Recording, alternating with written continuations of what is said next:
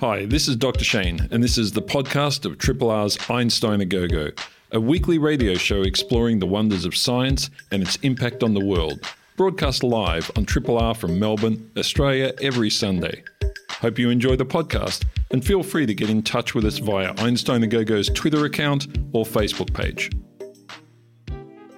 Good morning, everybody, and welcome to another episode of Einstein A Go Go.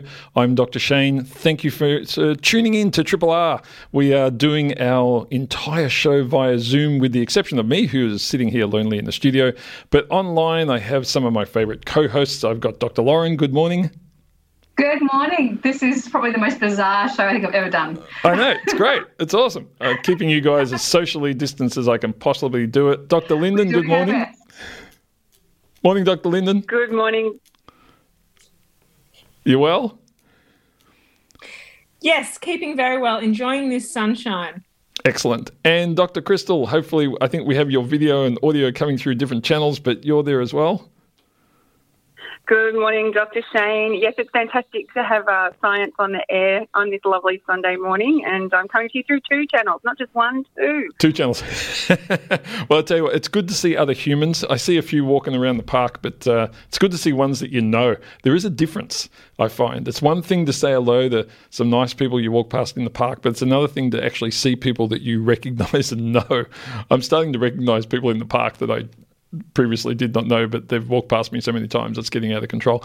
But we have a big show. It is coming up as the Day of Immunology, which is something that we celebrate every year, and we get a bunch of immunologists on the show, and we have 3 immunology guests coming on a little bit later today. And believe it or not, we're not going to be talking about COVID-19. It seems as though every second researcher you come across is working on COVID-19 these days, which I find a bit bullshitty, because a lot of them have nothing to do with that, but everyone's putting their hand up and saying, I'm now working on that as well.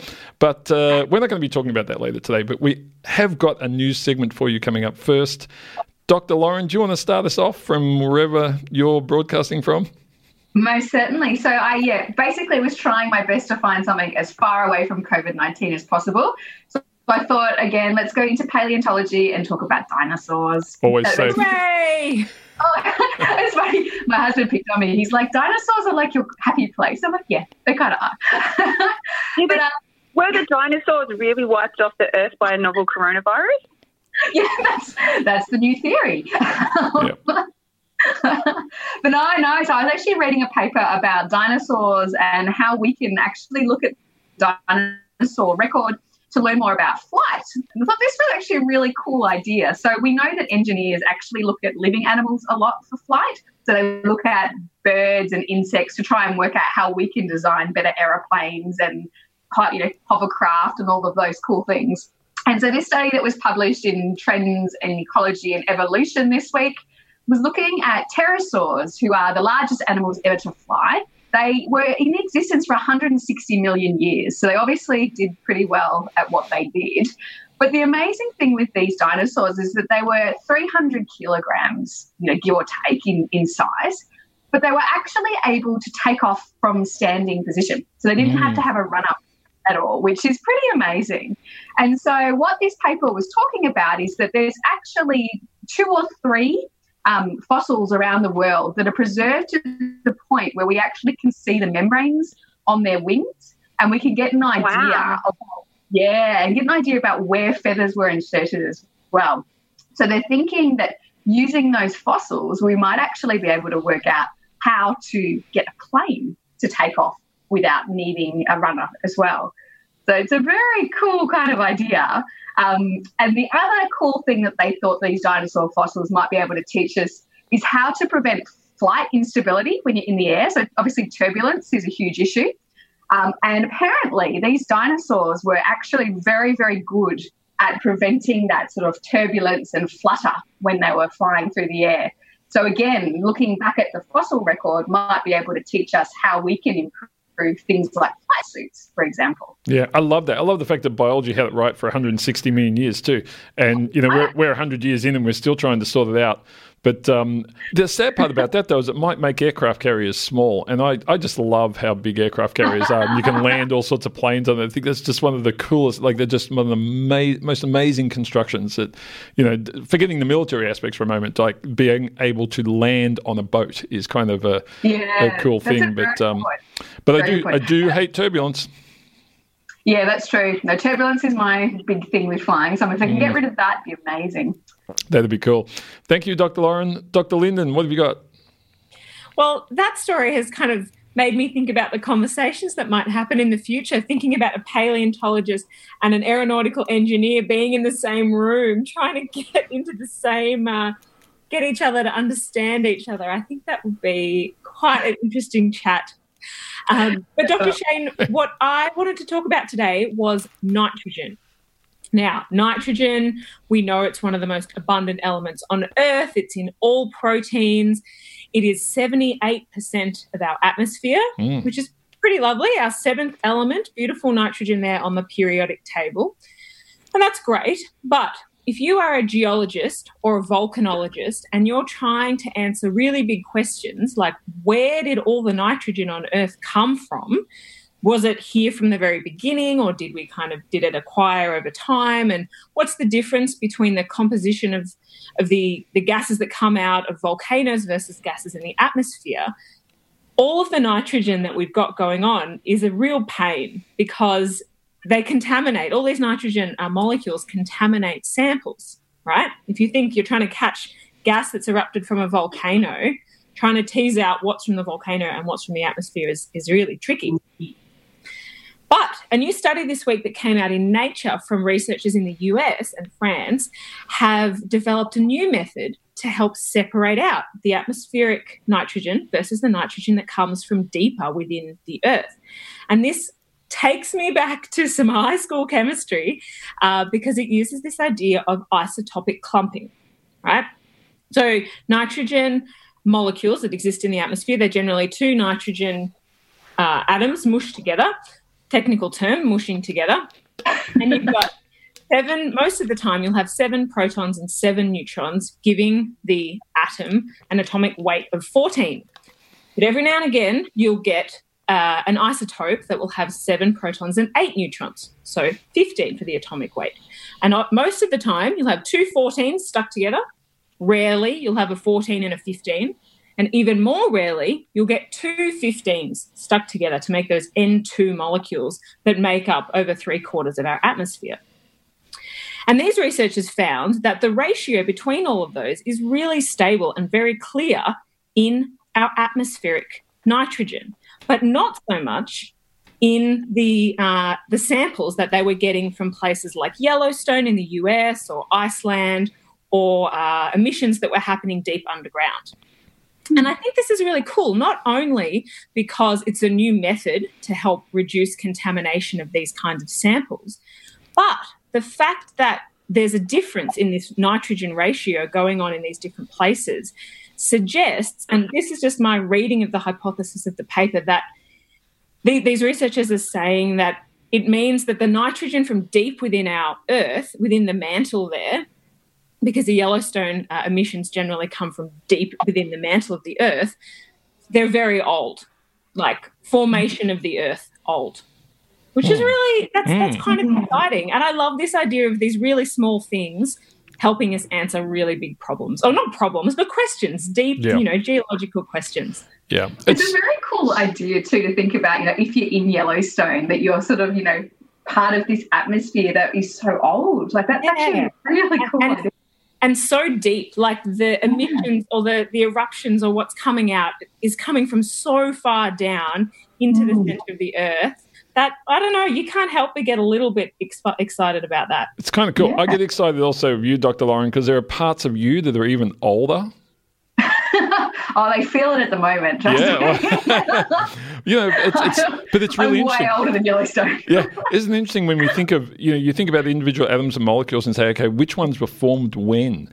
And knowing that some of these were formed very recently and then others that were formed around the time of the Earth, And then some of the heavier elements we know are formed from previous stars exploding and so forth. So you actually have parts of you that are that old, parts of you that are, you just breathed into the relatively new, that some of these materials were made relatively recently. And then other parts, as Dr. Linden's mentioned, which are very hard to pull out and work out where they're coming from and where they're located, that are around the time of the formation of the Earth. And it's really the Sherlock Holmes sort of stuff, isn't it? Like trying to find where that single, you find these three molecules that just, for some reason, are a little bit different than the others. And did they come from another location, or are they just odd ones out, as you say, isotopes that are rare? It's super cool. I mean, they've done similar research around some of the molecules and so forth, and the ice on Mercury just recently as well, and working out why there's a certain amount of ice on Mercury and a certain amount of ice on the Moon, and that the ratios are a bit odd. And so something's happening there on Mercury that's not happening on the Moon. We talked about a few weeks back. But determining where those molecules came from is really weird stuff. So thanks, Dr. Linden. Dr. Crystal, what do you got? Well, I have to say, after 1 week of remote learning from home, I'm definitely feeling like parts of me are very so I'm sorry. I love the fact that your audio dropped out momentarily, and we missed the word "old." You still there, Crystal? I think we all know how she's feeling. I think it's that wondering how juggling all of these different things at once. Yep, I think we've lost Crystal's audio there. Unfortunately, it's one of the risks of doing these Zoom calls that it's caught us briefly. But hey, now you two, you're still I mean, you're researchers. Are you still working at the moment from home? How are you going with that at the moment? Yes, I'm still working from home. I'm teaching and also doing a little bit of research. It's funny because although I study the outdoors, the climate and the atmosphere, the vast majority of my work is done on a computer. So it's really not that much different. I've got a setup on my dining room table. I've got my books all around me, looking up into the sky as often as I can and trying to get that work done. But I don't know how you're doing it, Lauren, because you do a lot more lab work. Is that correct? Well, we work a lot more with people that have got eye conditions, actually, so a lot more sort of clinical trial work, and that's been really tough. So we had to make some really hard decisions about which trials would close down completely and which ones we would just postpone. So we're basically doing everything we can. We're trying to keep in touch with everyone that's been in our trials and let them know what's happening, but that's the heartbreaking part of all of this. Wow. It's good stuff. Well, it's good stuff that some of it's still working. Crystal, I think we've got you back. We've got a couple of minutes left for news. Are you there? I hope I'm on the line. You are. Hooray. Thanks, Dr. Shane. I was just looking for a bit of science this week that caught my eye in the journal Science, and it's a little bit about like the secret life of cells and a new 3D chemical imaging technology that's actually allowed scientists to visualize little clusters of enzymes that have been proposed for decades, but no one's actually been able to see them before. So enzymes are inside your cell, and they're proteins that catalyze chemical reactions. So, if your cell needs to make molecules and needs to synthesize things and make them, and enzymes are kind of like the proteins that make that happen. And if you've ever had the fortune of studying biochemistry, there's all these pathways about how the molecules are put together, like one enzyme adds one bit and then the next enzyme adds the next bit. And these diagrams of how molecules are made within a cell are always like a factory line, like from one enzyme passes the molecule to the next one, passes it to the next one. And it's always been hypothesized that in a real live cell that this would somehow happen in 3 dimensions. So it wouldn't be like a factory kind of processing unit, but it would actually happen in 3 dimensions, that the enzymes would all come together and puzzle between them to steps of manufacturing, if you like, the molecule. And so for the first time, all right, Crystal, I'm gonna chop you off there because your audio's gone a bit nuts on us. So we're gonna have to pull the pin on that one. But sounds like some good new 3D imaging technology, which is giving us a really good insight into how enzymes actually interact and work. So fascinating as well. I know nothing about enzymes, and every time it's described to me as a different shape or a different analogy, I learn a little bit more. It's cool stuff. I also love that idea too that, they've been discussed for so many years. Like saying someone working on this 30 years ago was like, I think it is, and now to actually prove that, it's so exciting. Some of these experiments take so long. I mean, the one that always holds the candle for me is the Higgs boson, and, poor old Peter Higgs, who was, God, in his 80s or something, who predicted this particle, some 50 years ago, and then finally, with the Large Hadron Collider, they managed to detect it. But that's a long time to wait for your stuff to be proven. I think it's tough. It's tough. Some big science is tough. This has been the first demonstration of catching this metabolon in action. Cool stuff. Very cool. 3 triple.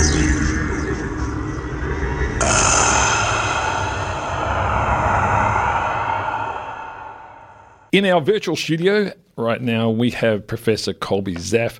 Now, Colby is from the Mucosal Immunity and Inflammation Laboratory in the Department of Biochemistry and Molecular Biology at Monash University. Colby, welcome to the studio. Hi, Tim. Thanks so much for having me. Look, it's great to talk to you. And we, as I mentioned earlier, we are, celebrating the upcoming Day of Immunology, something we do every year to sort of, I guess, talk about the importance of immunology, which I'm not sure we have to do anymore. I mean, everyone seems to be aware of it these days for some random reason. But give us a bit of a overview of mucosal work. I mean, what do we mean by mucosal immunology?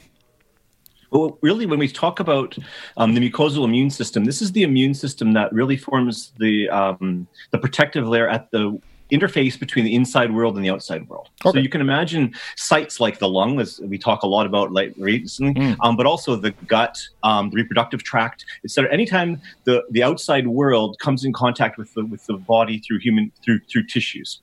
And so the mucosal system is named that because of the fact that a lot of those sites have lots of mucus and mucus-producing cells, and regulating that really is critical. And so the research that we work on is primarily focused on the gut, but we also work on the lung as well in certain aspects. But really understanding, this amazing, interaction between everything that can come in contact with the body on the inside. So anything you eat or drink is potentially a pathogen, but also food, nutrients, all those things have to be absorbed. The right things have to be absorbed. The wrong things have to be taken care of. And really the fine tuning of that immune response is really, really important. And when it goes wrong, you get things like inflammatory bowel disease, asthma, diseases of the mucosal system that are really, really quite bad. So if we go back to one of the things I find really interesting is going back to and looking at the way in which our immune system sort of kickstarts itself when we're born. So I can imagine, when you're in utero, the interaction between these systems you're talking about and the outside world is buffered by all the elements of the female body that say, I'm not going to let this child be infected by everything that I'm exposed to. And so they're in this incredible environment. And then all of a sudden we're out. And, all of these parts that you talk about that have real exposure to the internal workings of our body, from the outside world, all of a sudden they have to kick on. I mean, what happens there? Do things just switch on? Are we learning rapidly, or is it ready to go the moment we come out? How does that all work? It really is a fascinating part of development. It's really part of developmental biology. It's sort of outside of the once you're exposed to the air, you're exposed to these bacteria, because really you're born relatively sterile. There's some studies now showing that there are some bacteria that can and microbes that can cross the placenta, but in general you're born sterile, and then you have this rapid increase in bacteria, viruses, fungi, all these things that enter the gut. And you have to somehow develop a response to that. And there's a lot of work that's been done on looking at the acquisition of a lot, but not just the development of the immune system, but it also affects the development of all the stem cells in the gut, the development of the goblet cells, the cells that start producing the mucus, and all that sort of thing, because those get kickstarted into that. So there's a sequential process that is involved with all of that. And so this is one of those interesting concepts about, acquisition of, diseases later in life that are associated with changes early on in life, these sort of early development things. So trying the associations between cesarean birth versus vaginal birth, whether those are differences in the type of microbes that are acquired at different times during your development have different effects on the outcome of your immune system later in life. And those are still really big questions that haven't been addressed perfectly well, but there is some thought that there's the type of microbe you acquire at a different time in your life can have a dramatic effect on the development of inflammatory diseases later in life.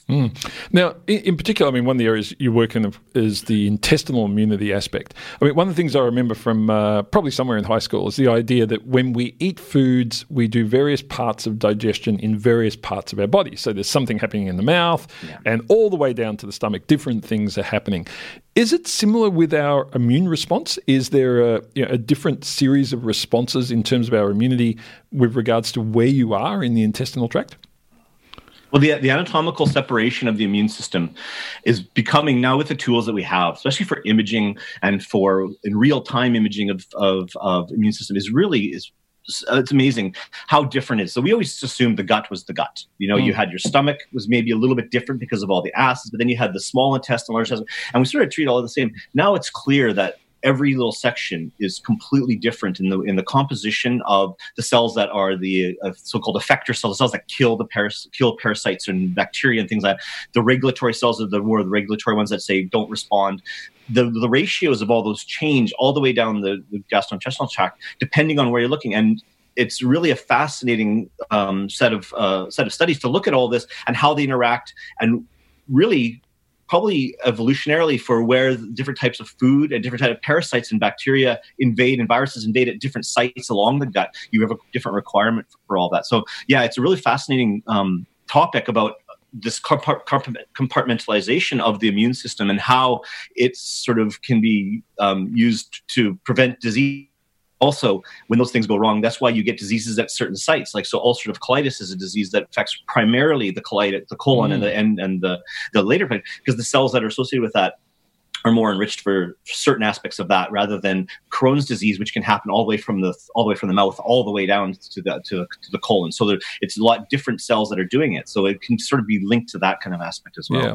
Well, one of the things I find fascinating with this is when we think about our body as a whole and the various types of infections we can get, and we know there are T cells and things that fight infections, near the surface of our skin and all these things, we tend to, maybe it's just me, but we tend to get, sore throats and infections in that part of our body, either sort of in the respiratory system or in terms of stomach ailments of types, far more frequently than we do get, ulcers on our feet or other external sort of infections. Is that because there's just more infectious agents that attack that part of the body, or is it that the immune system's sort of not as strong, or it's a harder job? I mean, why is that sort of so distinct? I think honestly, I think it's just because we touch our faces more, we breathe in a lot more, we drink a lot more. I think there's just the opportunity for inflammatory stimuli and stimulus happen a lot more at those sites, just because they're the sites that are constantly being barraged by not just pathogens, but also just parts of pathogens and things that activate the immune system and things like that. So I think it's really just, it comes down to location, right? It's just, these are the sites. And this is why, things like, there's some, if you just take all of the immune cells out of the gut, there's more immune cells in there than there would be in a spleen. So even though the spleen is the major organ for the immune system, there's more immune cells in the gut because it's such a important location where pathogens can get across, where you can get this interaction. The lung as well. You'll have to always be on guard at these sites because these are the major sites of it. And this is why things like not touching your face, simple as that, is and wearing a mask, is one of the biggest things you can possibly do. And so all the immunology in the world doesn't matter if you don't get the insult. It doesn't really matter. So I think that's one of the big things. Interesting. And Colby, what specifically are you working on at the moment in your laboratory down there at Monash? I mean, what are you going after? So we're really interested in the big question is, well, why do some people get things like inflammatory bowel disease and others don't? And it's a really fascinating question in this simple question. So if you take a twin who has inflammatory bowel disease, only 30% of the concordant twins have the same disease. So it says right there, it's not completely genetic. There's other insults that are doing it. And so we've sort of been coming at this, and there's lots of different possibilities. So environment is one of them, diet. Most of these people that develop these diseases where one twin has it and the other one doesn't, they live in the same household. So, microbiome can contribute, but that's probably less thing. So we're working on an aspect of this in one part of the lab, looking at the epigenetic aspect of this. So the changes in gene expression that aren't dependent on changes in the genome. So, other aspects of controlling T cell activation and why these T cells get activated and start causing disease. And so we're looking at a whole layer of specific enzymes in these T cells that are in the gut and how they control the development of an effector response or a regulatory response and how that balance is maintained. And I'm really focusing on that. And side to that, we also have another half of the lab that works on vitamin A and the role of retinoic acid. And this component really is critical for getting cells to seed the gut. If you're on a vitamin A deficient diet, you have very few T cells in your gut. And so we're trying to understand, well, how does that work and how does diet induce that and what's it actually doing to those cells to make them go to the gut or stay in the gut or live in the gut? And so that's sort of the two big aspects in the lab that we're working on. I guess a couple of years ago now, there was this whole big drive towards poo transplantation and what that could do for us. I mean, has that become a bit more of a in the too hard basket and too many bad side effects sort of scenario? I mean, it sounds like, there's so much going on down there that we don't understand. It just it depends on what the balance is, right? So if you have a disease like Clostridium difficile, which is uncurable until people started giving fecal transplants, right. And it just, the anecdotal stories of these things are amazing. And so if you've had a disease for 20 some years and all of a sudden you get rid of it, I think you'd be happy drinking some poo to get rid of that. I think marketing that and establishing that as a commercial entity is going to be very, very difficult because of the whole thing. But I think as one-off tests, things like that, I think the data is there that it works. It's amazing. And it's there. How to make it a drug is going to be really, really tough. And I think that's a lot of people are working on that, trying to isolate the molecules that are involved. But I think it's going to be much more complicated than that. It's a much more of an ecological a question rather than a biochemical question. And so understanding the ecology of the gut is another major thing that's way over my head and way past my thought process. But understanding these niches and how these subsets of bacteria and can form colonies and lead to good outcomes is absolutely amazing. And it's a real fascinating part of this research. Colby, I remember when the Brisbane floods occurred, hydrologists suddenly became the rock stars of the scientific community. Have you noticed a change in fame as an immunology specialist in the last few months? It's so hard for me to walk down the streets these days with all my adoring fans. No. But it really highlights, I think, that the importance of the immune system. I think we always, as an immunologist, we always knew the immune system was the most important system in the whole body, in the whole world, probably. Not to speak lightly, but really with infectious diseases, it's always been known that yes, the immune system is important. But it's really emerging that in especially in the context of inflammatory diseases, cancer now as well, like the immune system really is emerging as this central player, and the balance and really the dynamic between the environment, like the microbiome, the immune system itself, and then all of these different types of diseases. Just you can name everything, and everything from autism to MS to mental health to all these things. You can trace these leads to the immune system, tenuous in some cases, but much more solid in others. It's really putting it as a central component, and immune health really is emerging as this really important concept. Now, there's lots of snake oil out there about how to boost your immune health, because I don't think anybody really knows. But I think it's still something that really has to be thought about and worked on for sure. Yeah. Well, Colby, great talking to you. Thanks so much. Good luck with the ongoing work there. It sounds like heading in the right direction and some really interesting stuff. So have a great Sunday, and thanks for being on Triple R. Brilliant. Thanks so much. Thank you. That was Professor Colby Zaff, Professor and Head of the Mucosal Immunity and Inflammation Laboratory down at Monash University. 3 Triple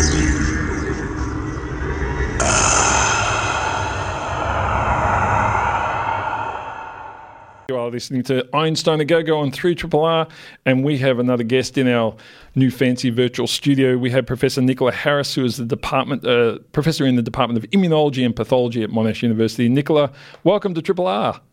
Thank you very much. Now, I'm going to try and turn your volume up just a little bit. Now, I think I may have just spoken to one of your bosses or one of your colleagues, Colby, down there at Monash.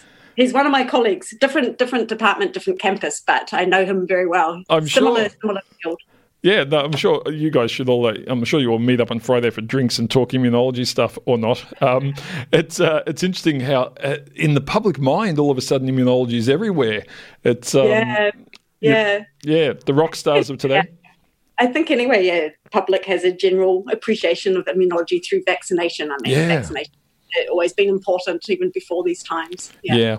Now, you deal with something that I find fascinating, and this is around the idea of certain things that are transmitted from soils and so forth, and this idea that in one sense these things are beneficial, and in another sense they're devastating, depending on where you live and what your socioeconomic status is and so forth. So talk us through what we're talking about there. What are these particular infectious agents or whatever that are in the soils?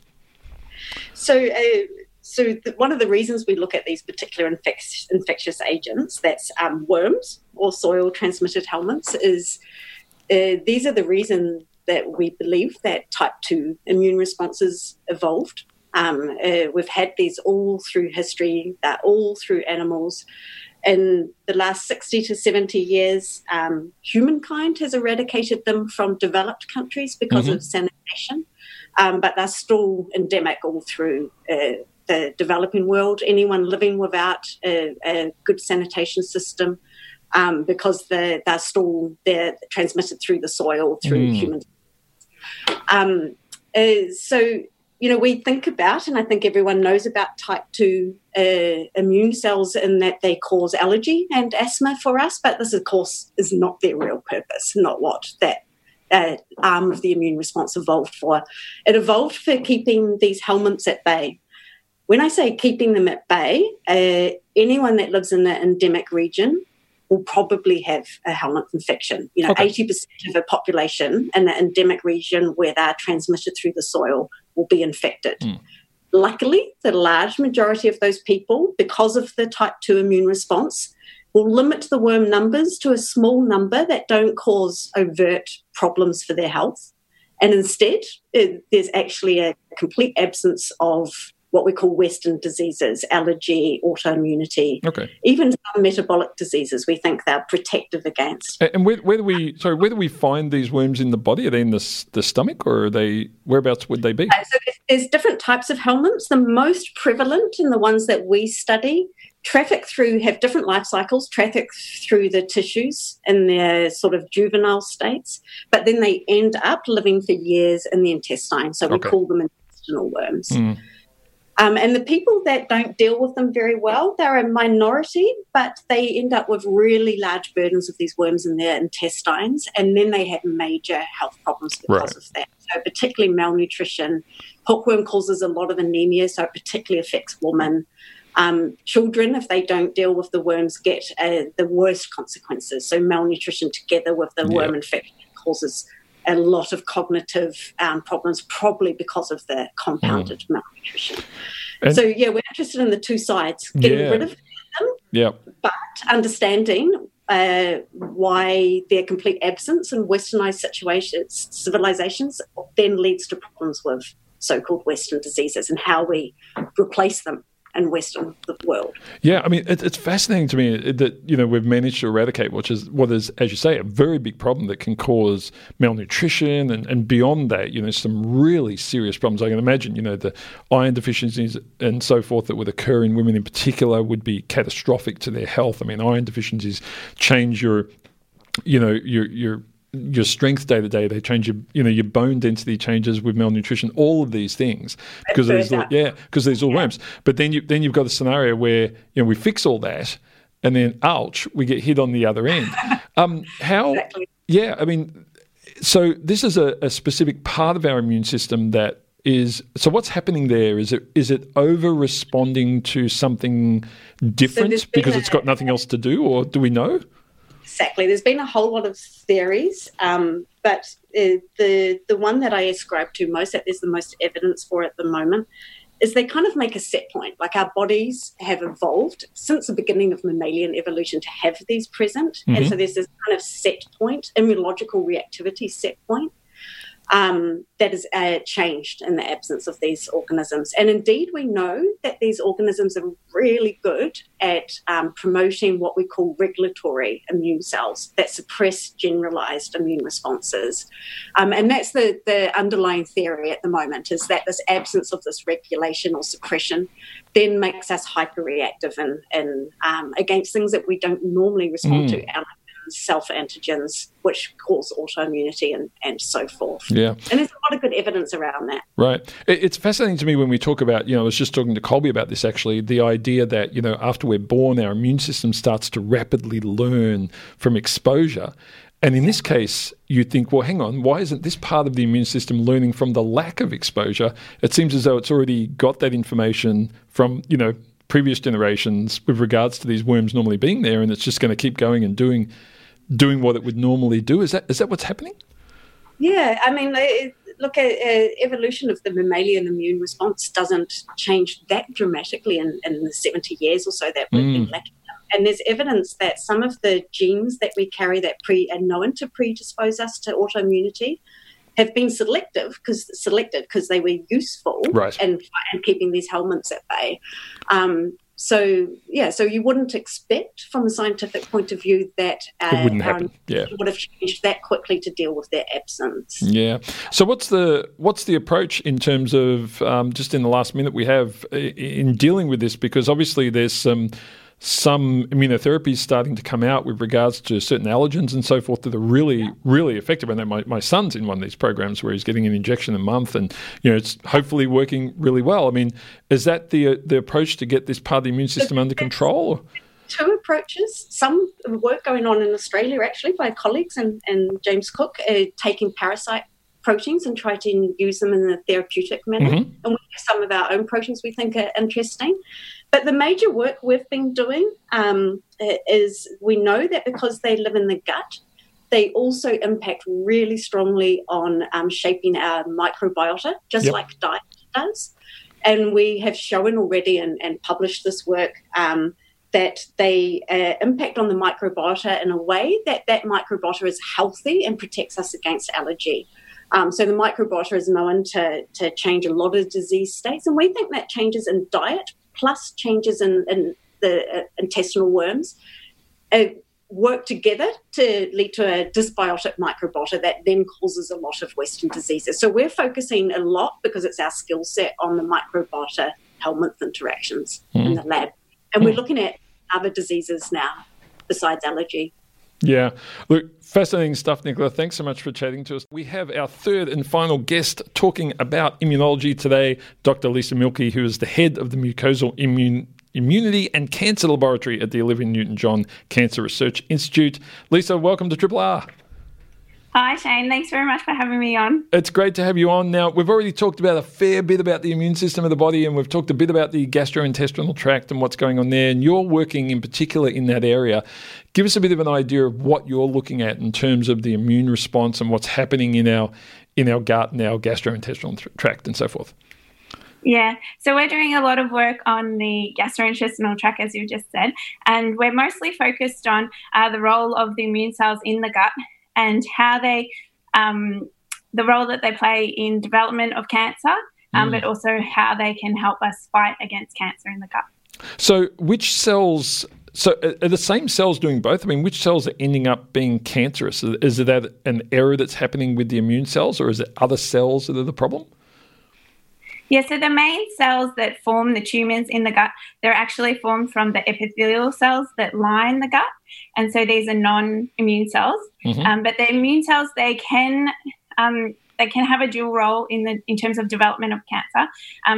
In systems where we have too much inflammation in the gut, so some patients with inflammatory bowel disease, they're more prone to development of cancer in the gut. And we think that these inflammatory molecules produced by immune cells can promote cancer in the gut. But generally, the immune cells are there to help promote homeostasis and really regulate the gut to maintain this non-inflammatory environment. And so generally, the immune cells, they're doing a good job to prevent tumorigenesis.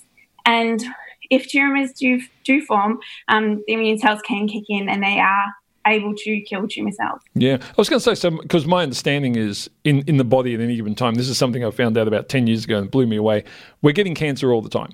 And our immune system is saying, yep, no problem, take care of it. And then all of a sudden something happens and that system stops functioning adequately to take care of it. Sounds like this is happening in the same way in the gut and in that part of our body as well. And we presumably get these cells that are going astray all the time. But for some reason, there's a point where it stops working. Yeah, and I think that's certainly happening in the gut. And cancer is a really tricky problem for the immune system. So the immune cells are there to recognize anything foreign, like an invading bacteria or virus, and try and kill it. And the tumour cells are tricky because they are cells from our own body, but they've changed enough so that they're growing uncontrollably. So it's a little bit more tricky for the immune system to recognize those cells because they are from our own body. But usually what happens with the tumour cells is that they've changed enough so that they're able to be recognized by the immune system, and the immune system can kill them, yeah. So what's the current approach, that I suppose yourself and others are working on in terms of eradicating these tumours? Because I know we've gone from I suppose there's always been the surgical approach, there's been a chemotherapy approach. Are we now using this sort of immunotherapy model to sort of go after them with our own immune systems rather than, cutting things out and irradiating things? Is that where we're heading? Yeah, so I'm certainly of the belief that if we can combine multiple different treatments, this is our best bet at really defeating the disease. So like you said, combining surgery with an immunotherapy or as well as a chemotherapy, this is, targeting the tumour from killing the tumour cells, but also enhancing the immune system's ability to kill the tumour cells. Fighting from multiple different angles is really our best bet at killing the tumours. And immunotherapy, it does play a role in defence against cancer in the gut, so bowel cancer. But we haven't seen as much success for immunotherapy in terms of bowel cancer as we have for some of the other cancer types like melanoma. Right. And so we're working ways to improve this. And you mentioned before that the immune system may actually be part of one of the culprits in causing some of this. How do you fix that problem? Because it sounds like if you're going to, soup up the immune system to go after these cells again, will that then enhance that as well? I mean, how do we separate those two things out?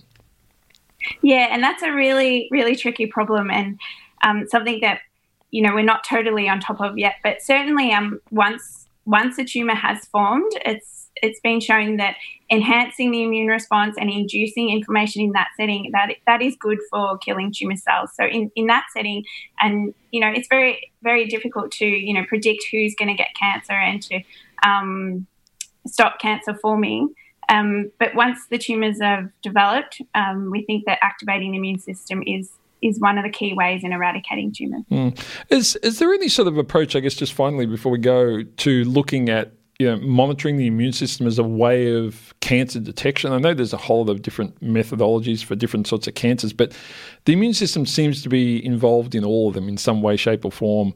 I mean, are there any people looking into that, the possibility of, some sort of monitoring of our immune system and our immune cells as a way of saying, hey, they've activated, they're looking for something, we better go and look for it too? Yeah, so one thing we're trying to do in the lab at the moment is looking or monitoring the patient's immune system and their immune response when they've got a tumour, and this will help us assign patients to treatments. So we think that if we can look at their immune response once the tumour has developed, we can see that they have a good immune response already, and that if we can then treat those patients with an immunotherapy, we can boost this response and kill the tumour cells. And so the way in which patients are assigned, colorectal cancer or bowel cancer patients are assigned to immunotherapy at the moment, is really based on the tumour type they have. So the molecular type of the tumour, not based on what their immune response is. So we think that if we can kind of switch this around, look at their immune response and say, yes, you're most likely to respond to the immunotherapy, we think that we can kind of better choose the patients that are going to respond. Yeah. Look, that's fascinating stuff. Thanks so much, Lisa. We're going to have to go because we're almost out of time, but you're giving a talk. I think it's on we agreed it was on the 15th of May, along with some of the colleagues we also spoke to today. And it'll be online. If people want to find the details, I did this myself, just Google Day of Immunology. You'll find it very easily. And the Day of Immunology, by the way, is the 29th of April. Yep. We celebrate this every year. Normally there's a whole lot of public events in public. These will be online, but they'll still be great, hopefully. Lisa, thanks so much for chatting to us today, and good luck with the ongoing work. All right. Thank you, Shane. Thanks for having me. Thanks so much. So that was Dr. Lisa Mielke, the head of the Mucosal Immunity and Cancer Laboratory at the Olivia Newton-John Cancer Research Centre. Folks, you've been listening to Einstein A Go Go. It's always fun coming in here to the studio for me. It's one of the few days when I get to leave my house, which is great, and I'm not on the way to a supermarket. So thanks so much for continuing to listen, because it is a pleasure being able to come into Triple R. For those of you who may have missed part of the program, we did celebrate today the Day of Immunology, which is coming up at the end of this month, and there are some public events coming up which will all be online, all be fabulous. Get on board with those. Google Day of Immunology and you will find the details. I'm going to hand over now to the team from Eat It. I can see that Matt and Cam are over there ready to go in Studio 2. I'm Dr. Shane. Remember, science is everywhere. We will chat to you again in about a week's time. Have a great week and stay safe. Hi, this is Dr. Shane. Thanks for listening to the podcast of Triple R's Einstein A Go Go, a weekly radio show exploring the wonders of science and its impact on the world. Broadcast live on Triple R from Melbourne, Australia, every Sunday. Hope you enjoyed the podcast, and feel free to get in touch with us via Einstein A Go Go's Twitter account or Facebook page.